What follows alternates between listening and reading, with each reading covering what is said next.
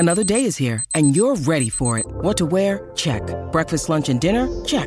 Planning for what's next and how to save for it? That's where Bank of America can help. For your financial to-dos, Bank of America has experts ready to help get you closer to your goals. Get started at one of our local financial centers or 24/7 in our mobile banking app. Find a location near you at bankofamerica.com/talktous. What would you like the power to do?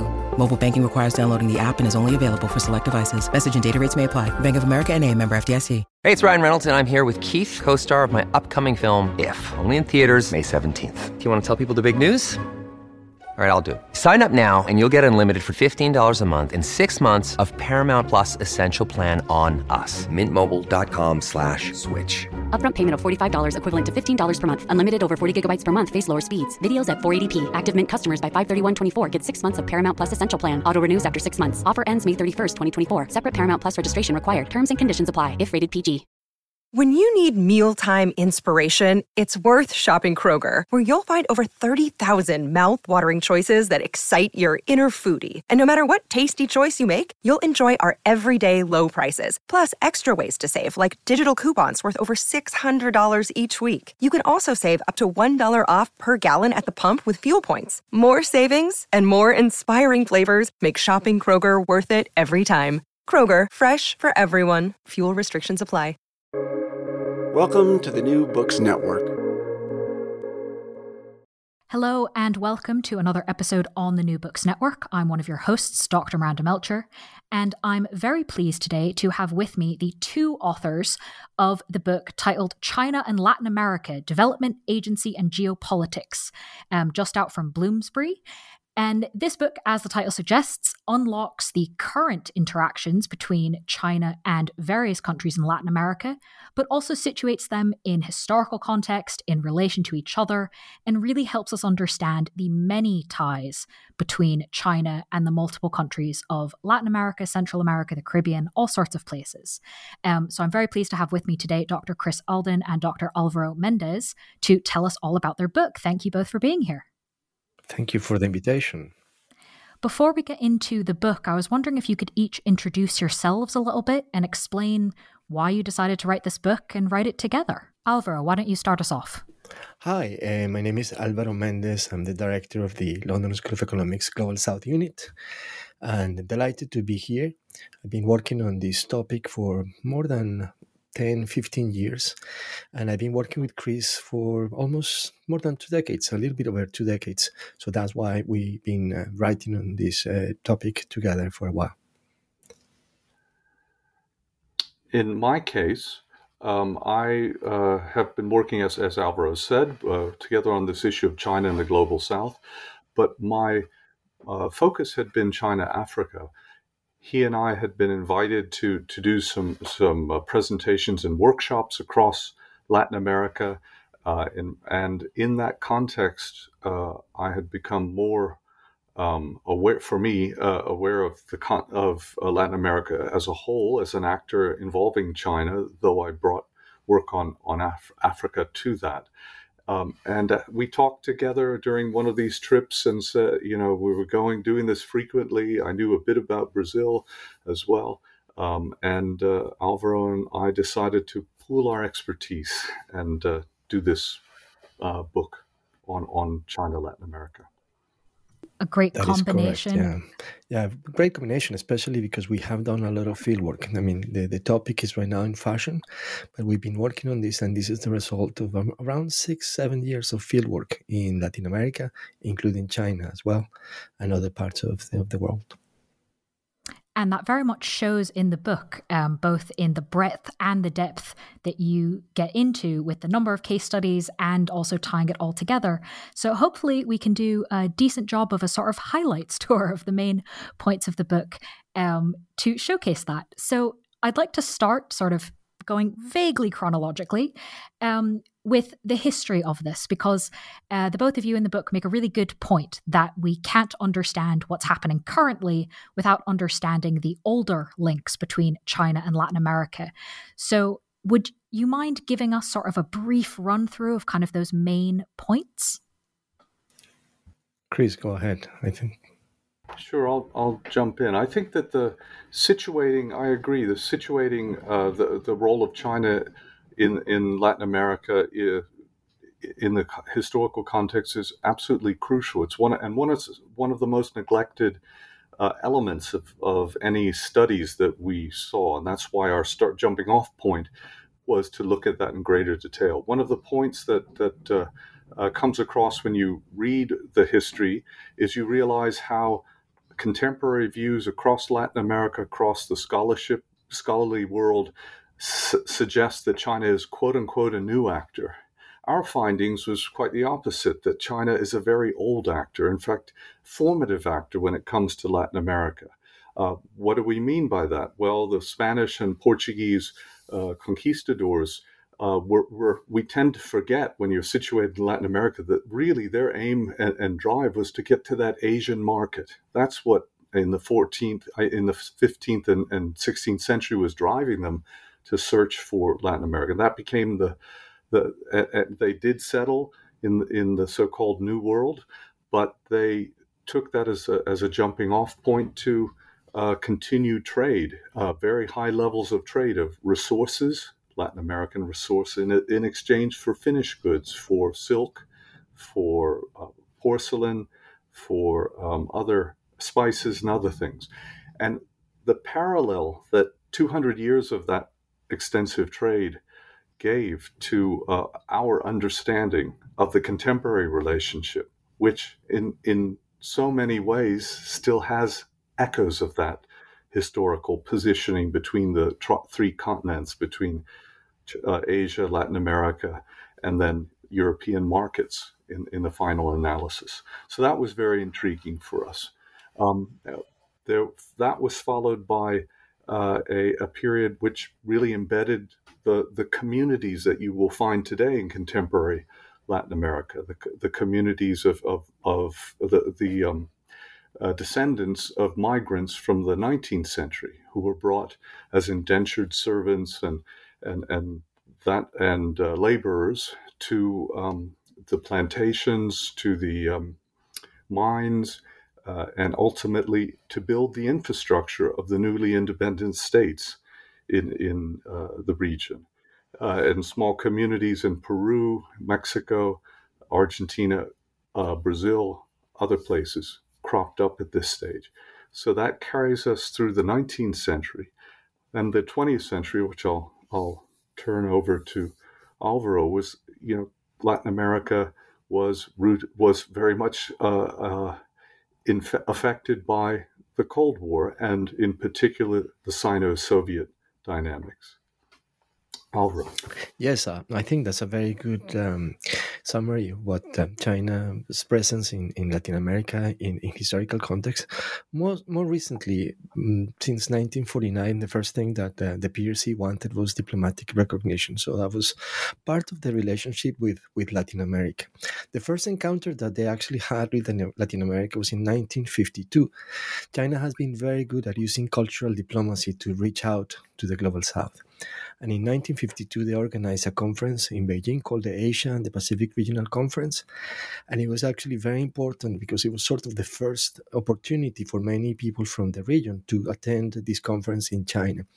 A total of 110 delegates from different countries. And now this is way before any of these countries in Latin America established diplomatic ties. Moving forward, China was a little bit shy about getting close to Latin America because they thought two things. Well, obviously, the distance, which is something that actually exists, but they thought we were closer to the US than what we are. And that particular element started to change as they started seeing the behavior of the U.S. in Latin America, with the 1954 the Guatemala removal of Jacobo Arbenz and the different instances in which the U.S. intervened in the Caribbean. The key element, I believe, was 1960, when Cuba decided to establish diplomatic ties with the People's Republic of China, September 1960. Then you started people getting more interested in China. Che Guevara went to Beijing in October 1960. And then after that, a number of things also all oriented to China getting diplomatic recognition. Another important point was 1971, when China was able to gain membership of the UN, although many countries from the Global South voted to support that.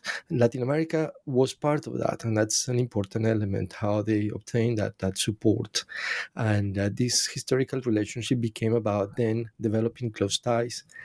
Then many countries established diplomatic ties with China. By 1979, when the US established diplomatic ties with Beijing, 12 countries in the region already had diplomatic ties with China. So that's the context of that. And we continue seeing that diplomatic history as a very important element between China and Latin America. Just maybe important to mention that there are 33 countries in Latin America, 25 of which have diplomatic ties with Beijing, and of course the other 8 with Taiwan, which we will probably discuss later on as well.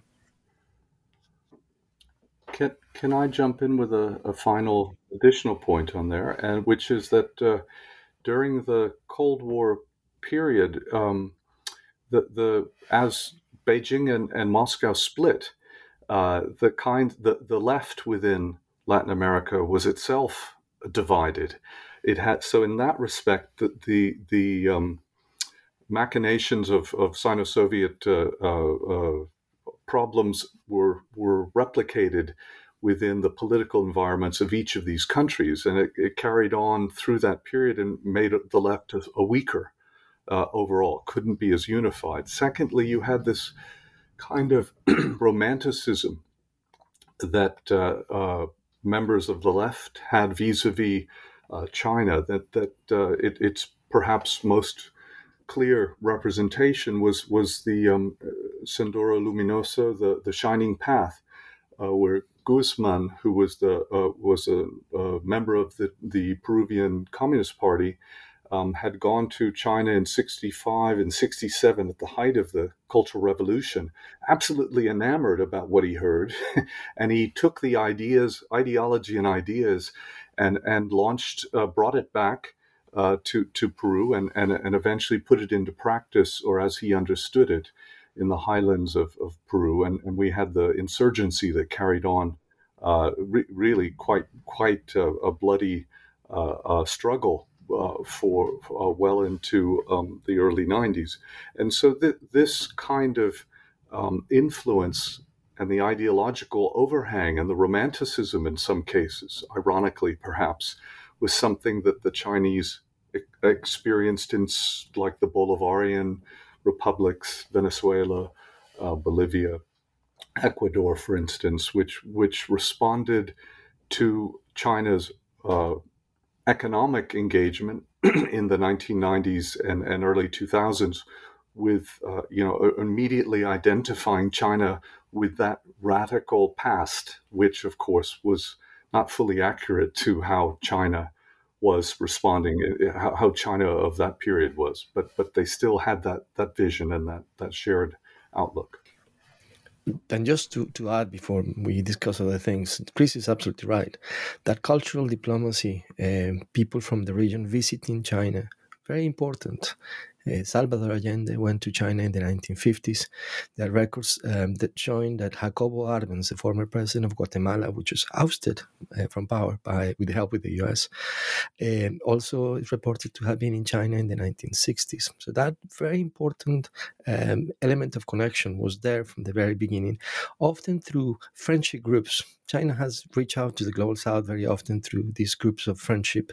And again, they continue doing so, which is remarkable. So this has depth. It's not a new relationship that people believe is just being established a few years ago.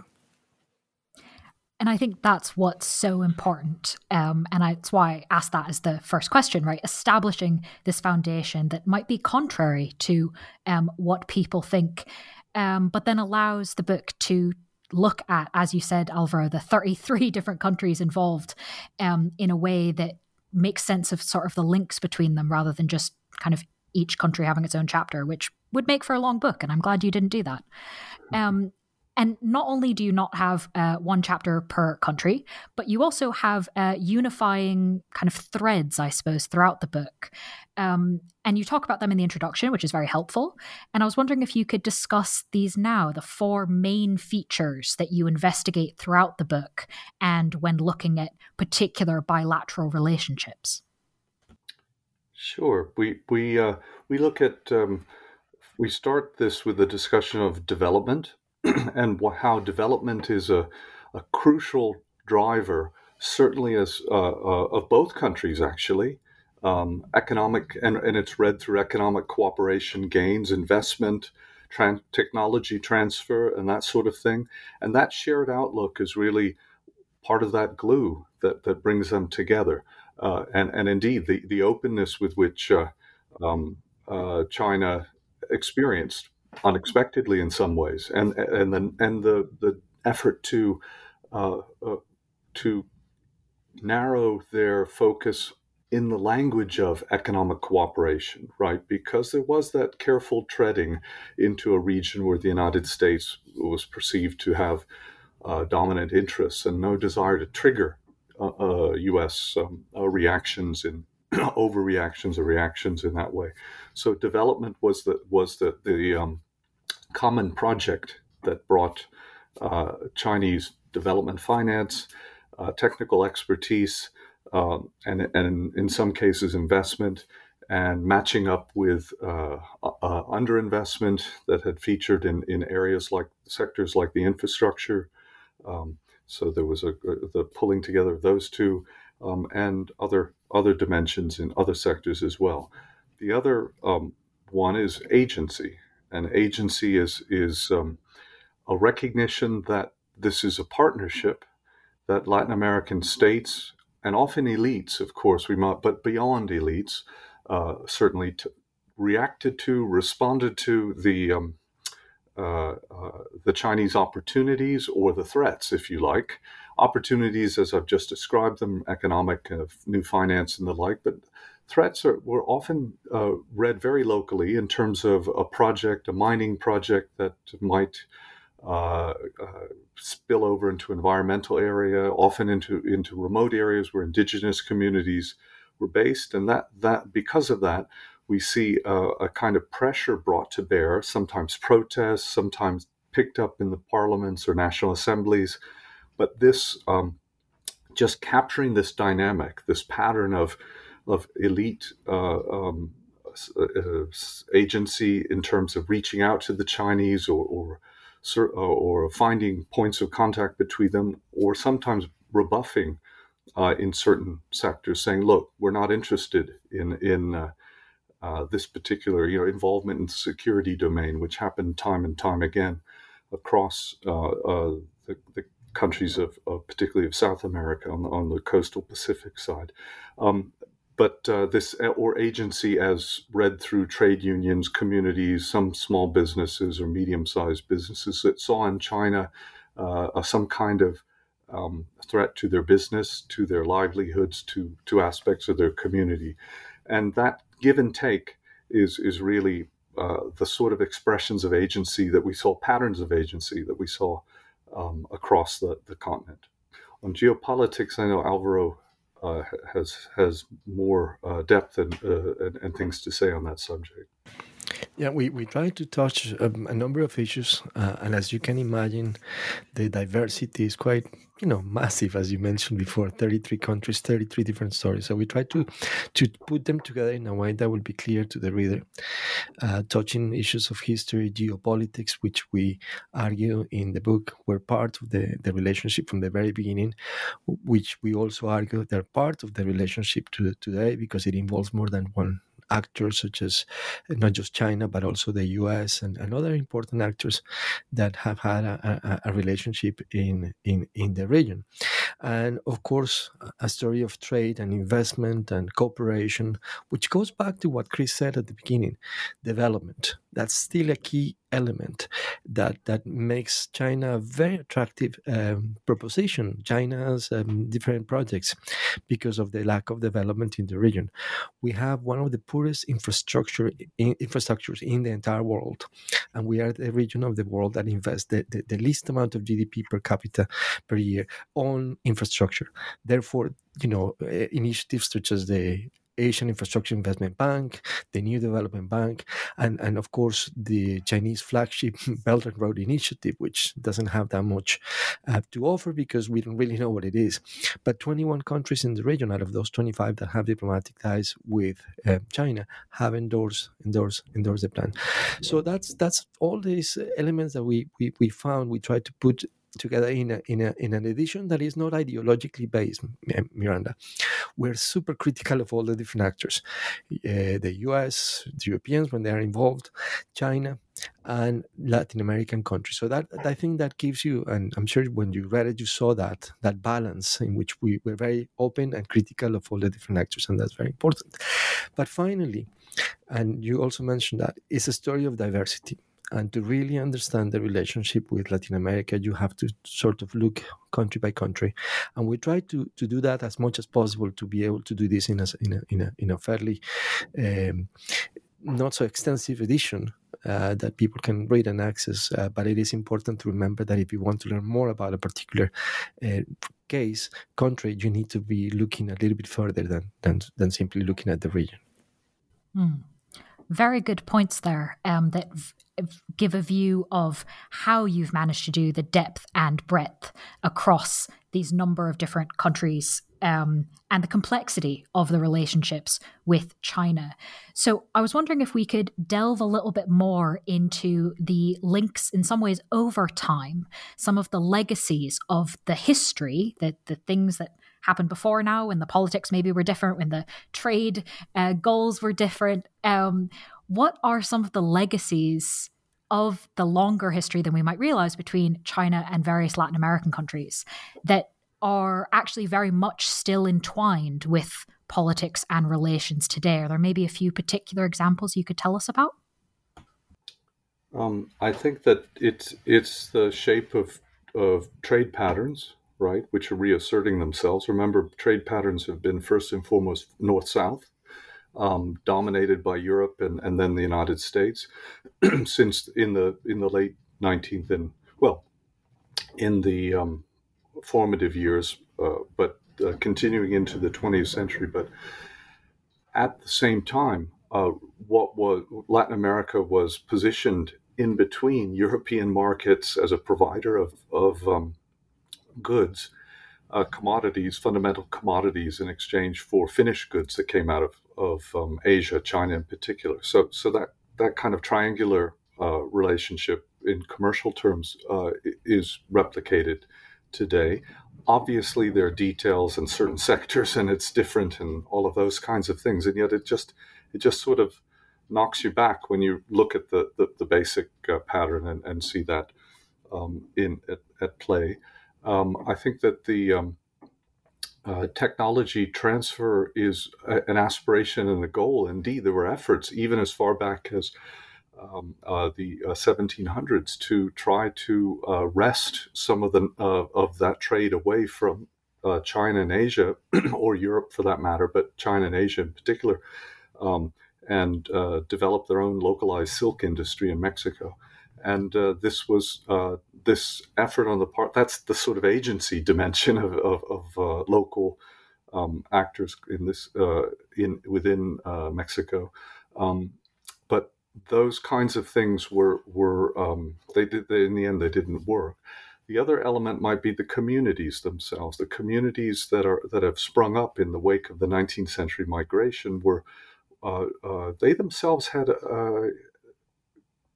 they were, of course, known, particularly in Lima and Peru and the like, as integrated into society. But at the same time, they had a kind of sense of isolation from the China of their parents, grandparents, and so on. What's happened today is we've seen China, which has an explicit policy for mobilizing the diaspora, right? reaching out to these communities, and reinvigorating them with a sense of pride of who they are and the like, as their connection with China, and that becomes one of the points of contact, of local knowledge exchange, sometimes commercial exchange, and the like. So these I think are some of those elements that carry over from the past into the present day. I will add to that, and I think Chris is absolutely right. Perhaps more contemporary issues. The U.S. view of China has, I believe, has permeated the region for a long time, and I believe that started changing in 1979 when the Carter administration recognized the PRC. We see a number of countries doing the same afterwards. In other words, Latin American countries have been traditionally looking up to Washington to read what happens with the external world, and I think that's a very important element. And as Chris mentioned, the connection with many people who are from Chinese descent in the region.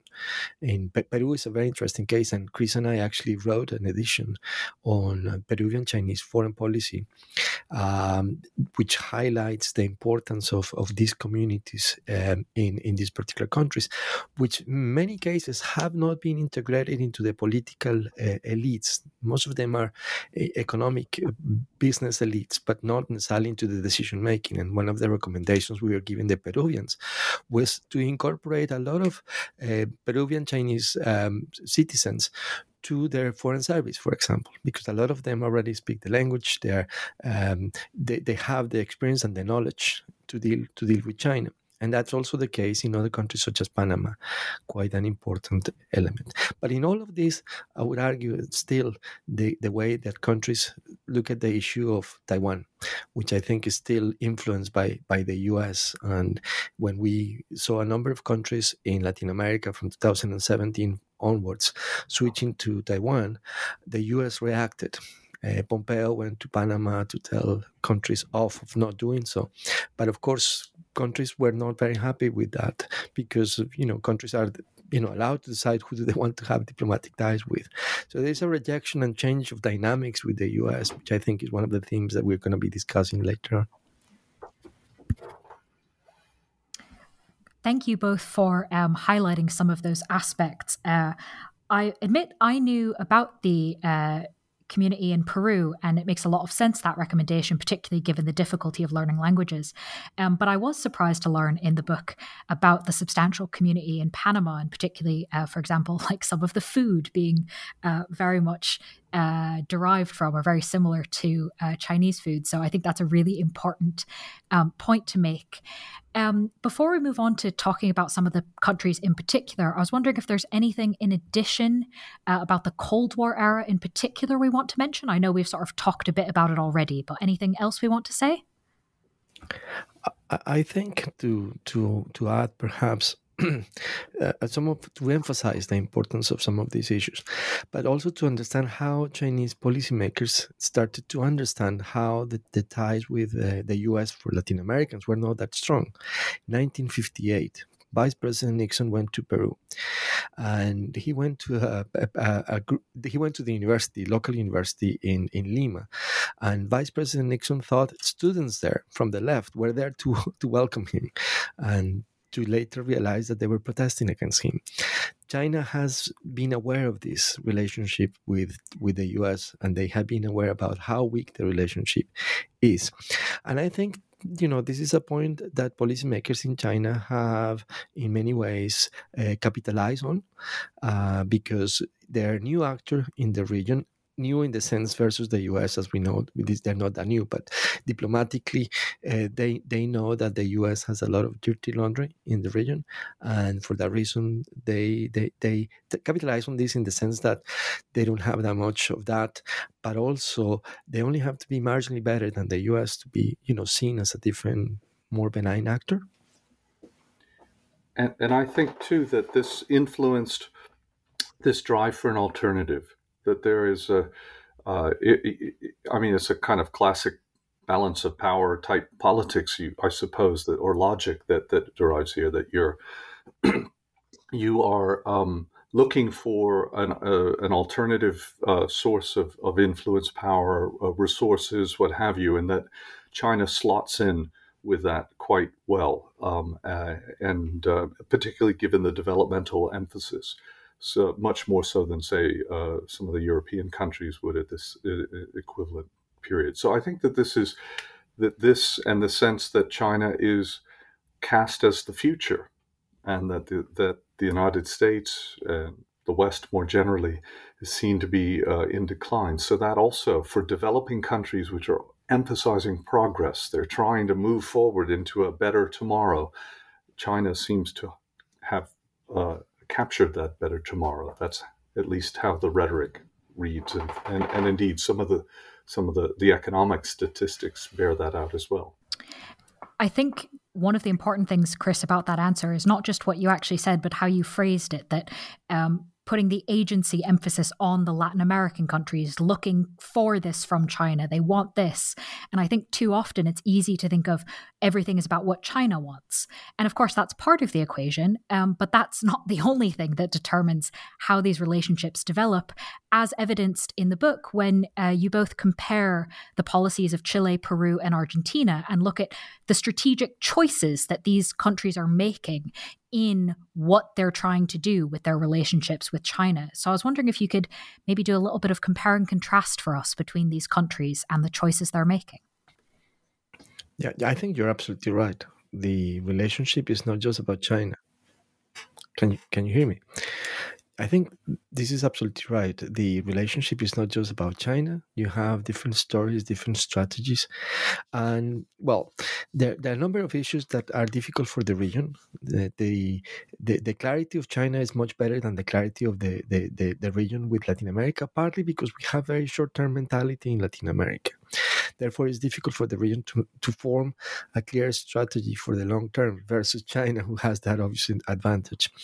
But also I think there are good lessons to learn. Chile has been a country that has developed a good relationship with China, but also strategically has had opportunities to enforce its agency, to impact with its agency. For example, their support for China to enter the WTO was exceptional and very, very important.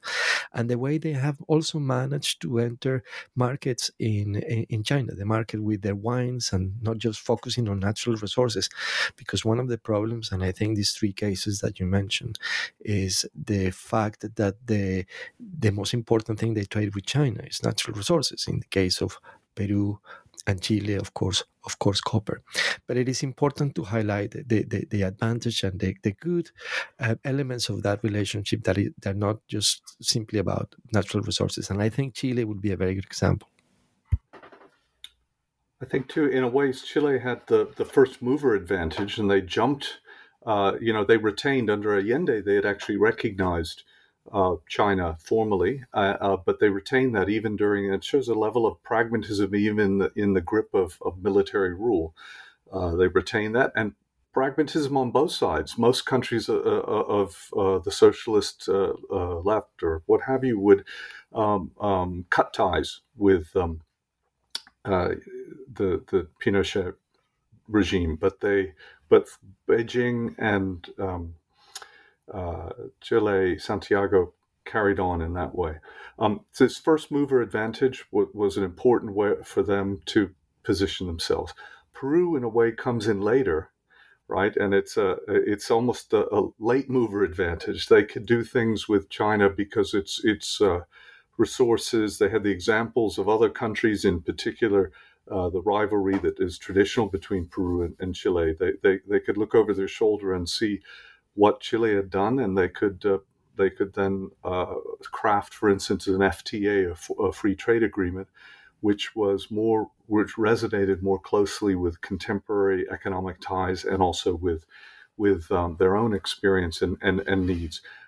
Something that Chile had to readjust a little bit later. So there is that element. For Argentina, in a sense, the absence of a clear policy presides, as opposed to Peru and Chile. That the cycles of political change dominate within the country, dominated how they approached China. And so they certainly saw the opportunism there. But at the same time, that relationship was shaped by the swings and falls of the currency, the crises that were associated with that. And yet the interesting thing is throughout, there was this level of confidence building between Argentine elites and their Chinese counterparts, such that the relationship has assumed over 20-some years then a very of the contemporary relationship. It's become quite a lodestar. It's been quite an important one for China. And the fact that Argentina is now being considered to be for the BRICS is a arrangement. The Brazil, Russia, India, China, South Africa grouping is a testimonial to the positive relationships that they've been able to develop with China over time.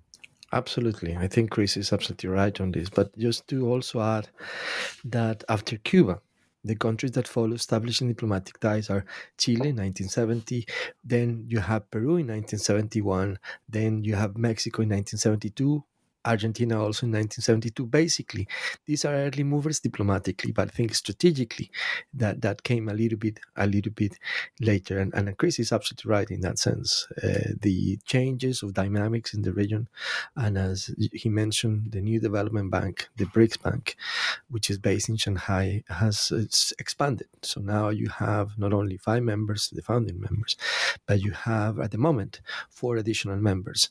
One of them from Latin America, that's Uruguay, which is in the process of completing its membership. And Argentina is trying to become a member. And, we'll see if that actually happens in the next year. But China has been willing to support that bid from Argentina.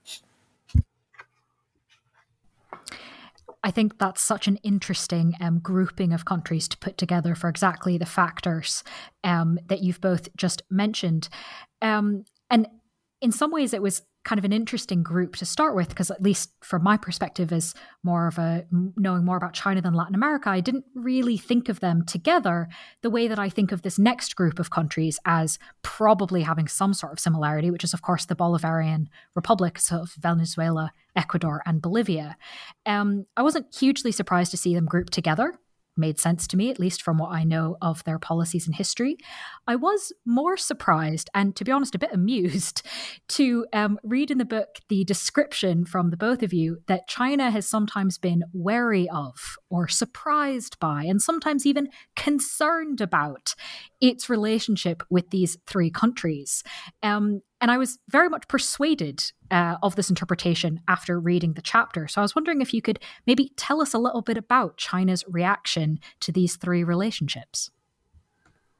I think it starts with Hugo Chávez's trip to reaching out to, and his trip to Beijing, where he launches into a sort of celebratory, Mao of Mao himself, and clearly unaware that the Deng Xiaoping era and the like has been really about opening up the door of criticism. Of course, today Xi Jinping is bringing some of that celebratory position back. But in that period, it was something that they didn't expect.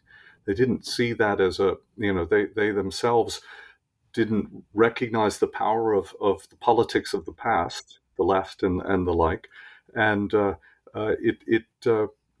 we see in similar ways that language appearing in Bolivia, to a lesser degree with Ecuador, because Correa was an economist by training, and he though willing to use that language, he wasn't he had a different approach. But nonetheless, this open-armed rhetoric translated into, particularly for Venezuela those are the other 2 countries as well, a willingness to open policy doors, encourage licenses, risk investments in areas that might not have otherwise been accessible to China. So I think that they were taken aback by that, and they were uncertain how to respond to it, favorably, but their own personal history of an understanding during the Deng Xiaoping Jiang Min period was, this was about turning your back on the policies of Mao. So it caught them at a off guard. Yeah, that's a very good point that Chris mentions. I think the argument also includes the fact that there are massive debts from this country to China. And my understanding from policymakers we've spoken, China is worried about getting that money back, naturally. And I think the case of Venezuela should be highlighted there, where a lot of the debt that is owed to China was not necessarily approved by Parliament, by Congress in Venezuela. So it's a debt that could perfectly well be dismissed by a new government in case, obviously, that government may arrive, which, of course, we saw that with Guaido, sort of the alternative president of Venezuela. And there were reports that actually Guaido from Venezuela met with policymakers from China. Now, these are reports that, difficult to confirm, but reliable people were reporting about this in different circles, which tells me and tells us that China is worried about that and that they would like to continue a relationship with Venezuela. And I think that is geared to the fact that China wants its money back from the money that they lent Venezuela. Also, to add here, countries like Venezuela and Bolivia have proved to be a little bit more complicated to deal with China. For example, both of these countries pledged to join the AIIB a very long time ago, and with very ambitious memberships. They haven't done it. And I think, given the current circumstances, I think it would be quite difficult for them to complete that membership. So I think they're proving to be less reliable, perhaps, than other countries. In the case of Ecuador, I think it's very different. You're moving forward. You have presidents who have given a lot of importance to China, some of them quite controversial because China invested in many different projects in the country, some of which have phenomenally failed.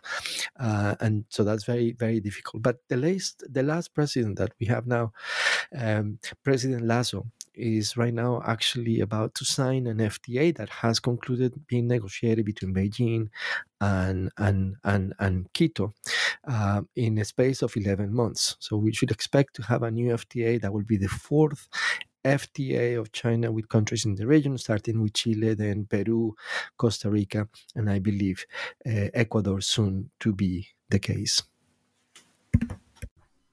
Great. Thank you for explaining that, where it came from, Chris, and then what it's doing now, Alvaro, and even where it might go into the future. Very helpful understanding of that set of relationships. So moving then northwards, I would love to pick up on something one of you mentioned earlier, the idea of the Caribbean being a particular area for US influence. How then and why does China work to build relationships in this part of Latin America, given the kind of, I suppose, extra trickiness of it in some senses? That's a very good way of putting it. I think because China wants to send a message that they are not afraid to get involved with countries in the Caribbean. And I think that is a sort of an important message to the US. You see, when Xi Jinping went to the region for the first time, the first country in which he actually visited was Trinidad and Tobago. Then he went, that's in 2013, right after he had been, arrived to power in China. Trinidad and Tobago, then he went to Costa Rica and Mexico. Then he actually went to the US. So I'm saying this for the following reason. We experienced at that particular time the US pivot to Asia by Obama. And I think the message here was, you can mess with my orbit from China. We can also mess with yours. And I think that's an important element in the Caribbean. But also the depth. You go back, Cuba was the first country to establish diplomatic ties. But also China luring a lot of these countries to also switch ties, such as the Dominican Republic in 2018, and so on. So I think that's an important element to take into account, Just to finish, although the US is a very important actor in these particular countries, there is also the massive element of neglect, meaning the US doesn't really necessarily give any priority to the region. And I think we will discuss this question later. But I think that's part of the reason why China sees an opportunity here by a number of countries that, will be open to be closer to them for that reason. Yeah, I think that this diplomatic complacency that characterizes the U.S. role to a region which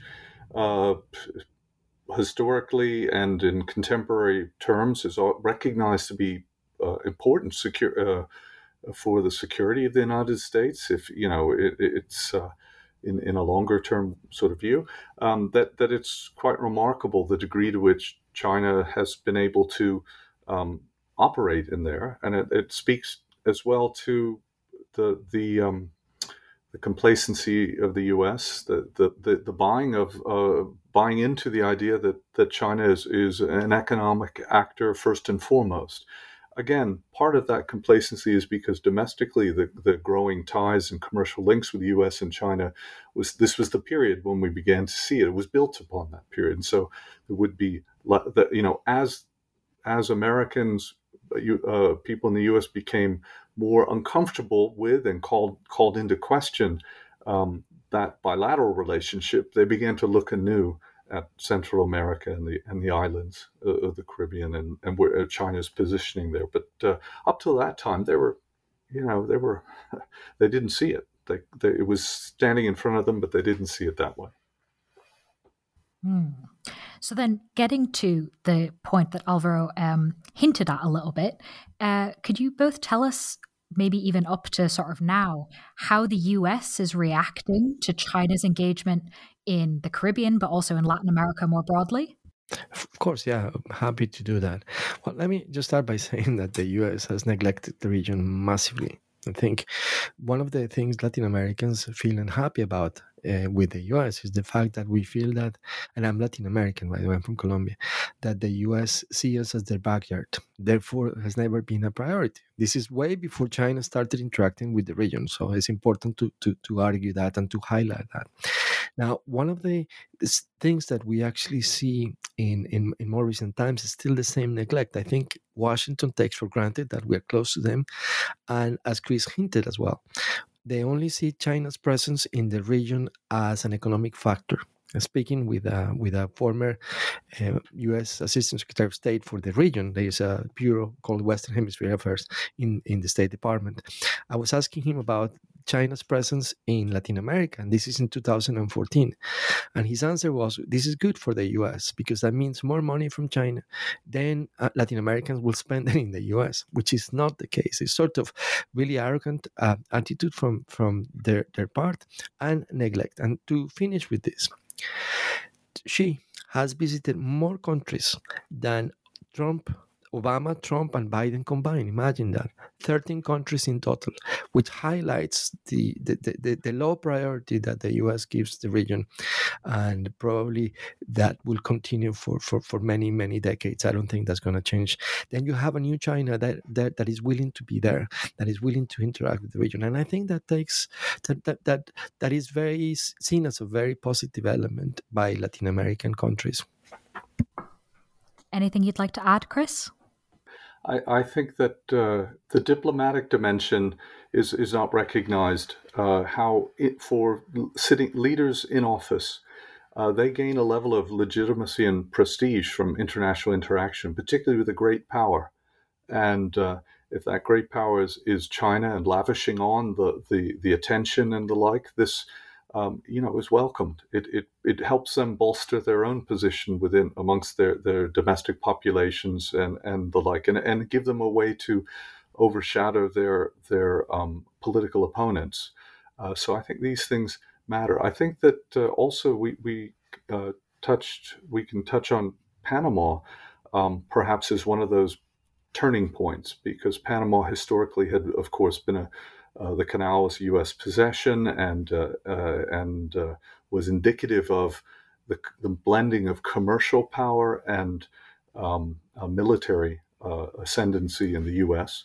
from the early 20th century onward. And the fact that China was involved out of Hong Kong initially, commercial actors in that way, but eventually in the diplomatic domain as well in 2017, that this demonstrated to people in Washington that this was a sort of wake-up call for people in Washington, that the world of Latin America, as they had understood it, was changing and turning very, very much towards an alternative, and that inspired some of the hand-wringing that we saw and Pompeo's visit, those sort of things.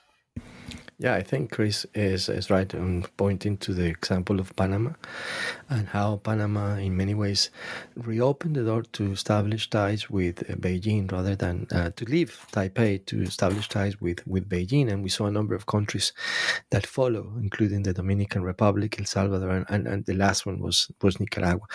The Chinese were not that excited with Nicaragua because the Nicaraguans had already switched from Taiwan to Beijing in 1985 and then went back afterwards 5 years later. So then, therefore, there is not a great deal of celebration in China, but that brings the number to 25 countries, which brings me to the next point, which is, I mentioned before, Taiwan. And this is important for the US. Taiwan only has 14 countries that recognize their status, right? Out of those 4 countries, one is the Vatican, so you might not necessarily count them as a country. But the important here, the magic number, is Latin America. Out of the 14 countries that recognize Taiwan, 8, Miranda, 8 are in Latin America. That's a very important element. It still has an important voice. And we believe that number will become smaller in many aspects. We don't know who it is. People oftentimes ask us who is going to be the next country switching diplomatic ties from Taiwan to China. And we don't know. But there are elements highlighting that, domestic politics in these countries matter. The election in Paraguay in April is important. Paraguay is the only country in South America that still has diplomatic ties with Taiwan. And the issue of recognizing Taiwan or China is now part of the election because the current president wants to stay with Taiwan. In fact, he went to Taiwan last week. And the contenders are all arguing that they want to switch their country to China. So we'll see what happens, but it's interesting to see these dynamics now playing an important part and will continue to do so for the next few years, I believe.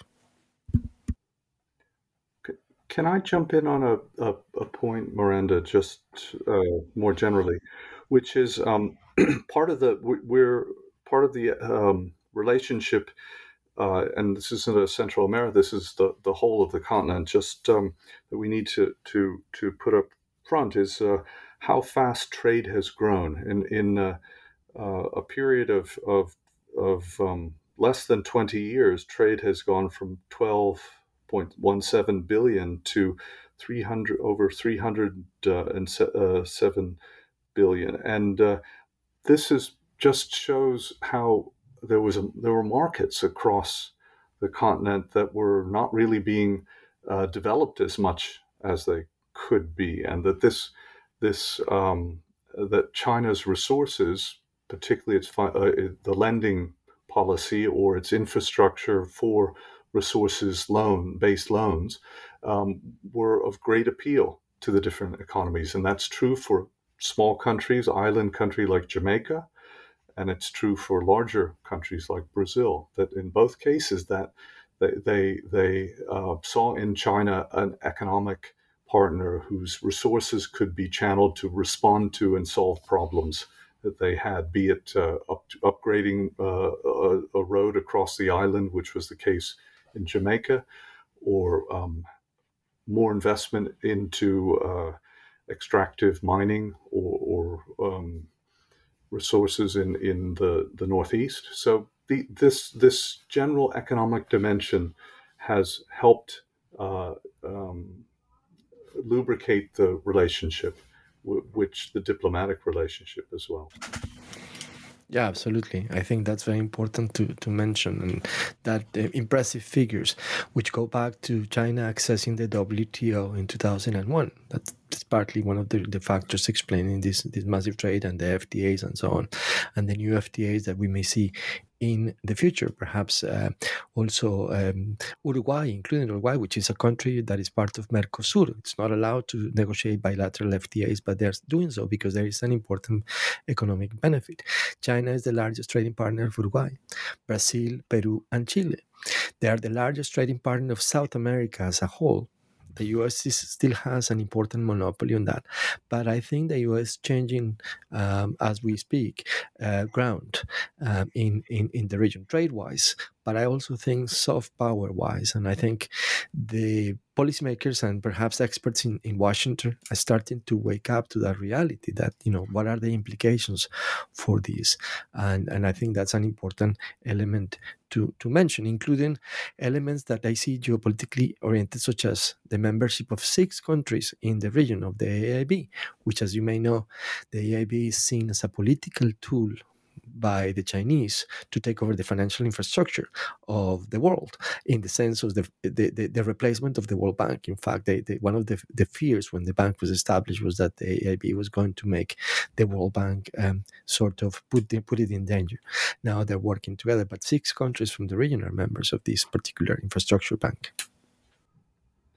I think too that one of the if Panama was a kind of geopolitical turning point, that the free trade of the Americas, the failure of the U.S.-led free trade of the Americas, was a kind of economic turning point back in 2005, and that was the point at which that we see an acceleration of Chinese investment in aggregate form. There had been Chinese interest and economic involvement, as of course, preceding that, but we see a more comprehensive approach.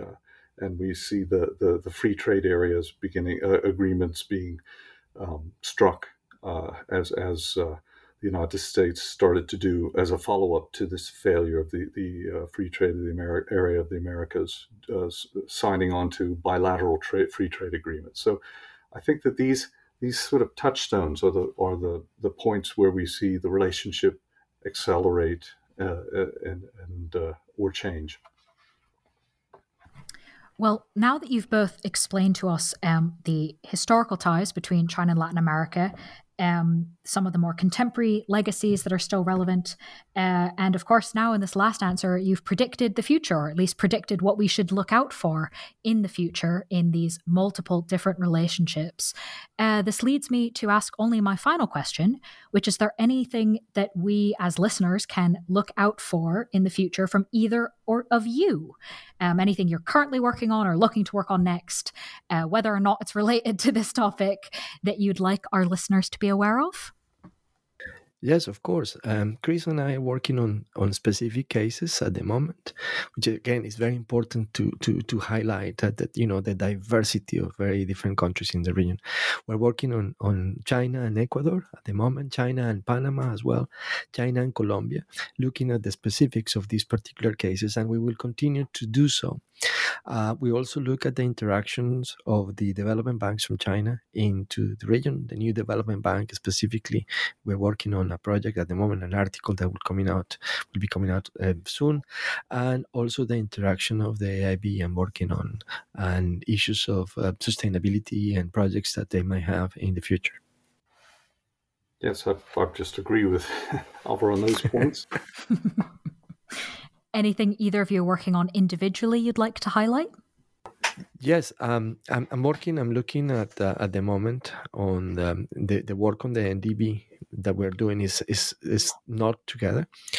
I am working on the expansion of the NDB specifically in Uruguay, and how that will be a very important element for the future, because it may open the door for Argentina and other countries to join. While I'm doing that, of course, highlighting the role of Brazilian agency in the whole process, and the developments that we have seen in the last year or so with the comeback of Lula, the fact that he has replaced the president of the New Development Bank with a Brazilian former president, Dilma Rousseff. So this is the sort of things that I'm looking at the moment to see that expansion in terms of cooperation and in terms of membership with countries in the region. Chris. Yeah, I think an area that bears examining would be the security area, because how it manifests, it doesn't manifest in the way that we've seen in for instance, China, Africa. But there are risk and security challenges that, as seen by China and in the region, and how they address those. So I think that's something in the future that I might be pursuing. Absolutely, that's a very important element. We have done some work on that, examining the implications for countries like France of China's presence in the Caribbean. Why? Because France has two very important departments in elements of territory, French Guiana and Guadeloupe. And the French have a very important contingency and military presence in the Caribbean, 3,100 soldiers in total, military personnel. The U.S. doesn't have a base in Latin America. The Southcom Command that used to be based in Panama now is based out of Miami. So that's an important element to take into account. And more developments that are happening in that particular security area. Chris is absolutely right. So lots of fascinating things then to look forward to. Thank you both for sharing those. But while you're off working on them, listeners can read the book we've been discussing, again titled China and Latin America, Development Agency Geopolitics, published by Bloomsbury. Chris and Alvaro, thank you so much for being with us on the podcast. Thank you very much. Thank you so much for the invitation.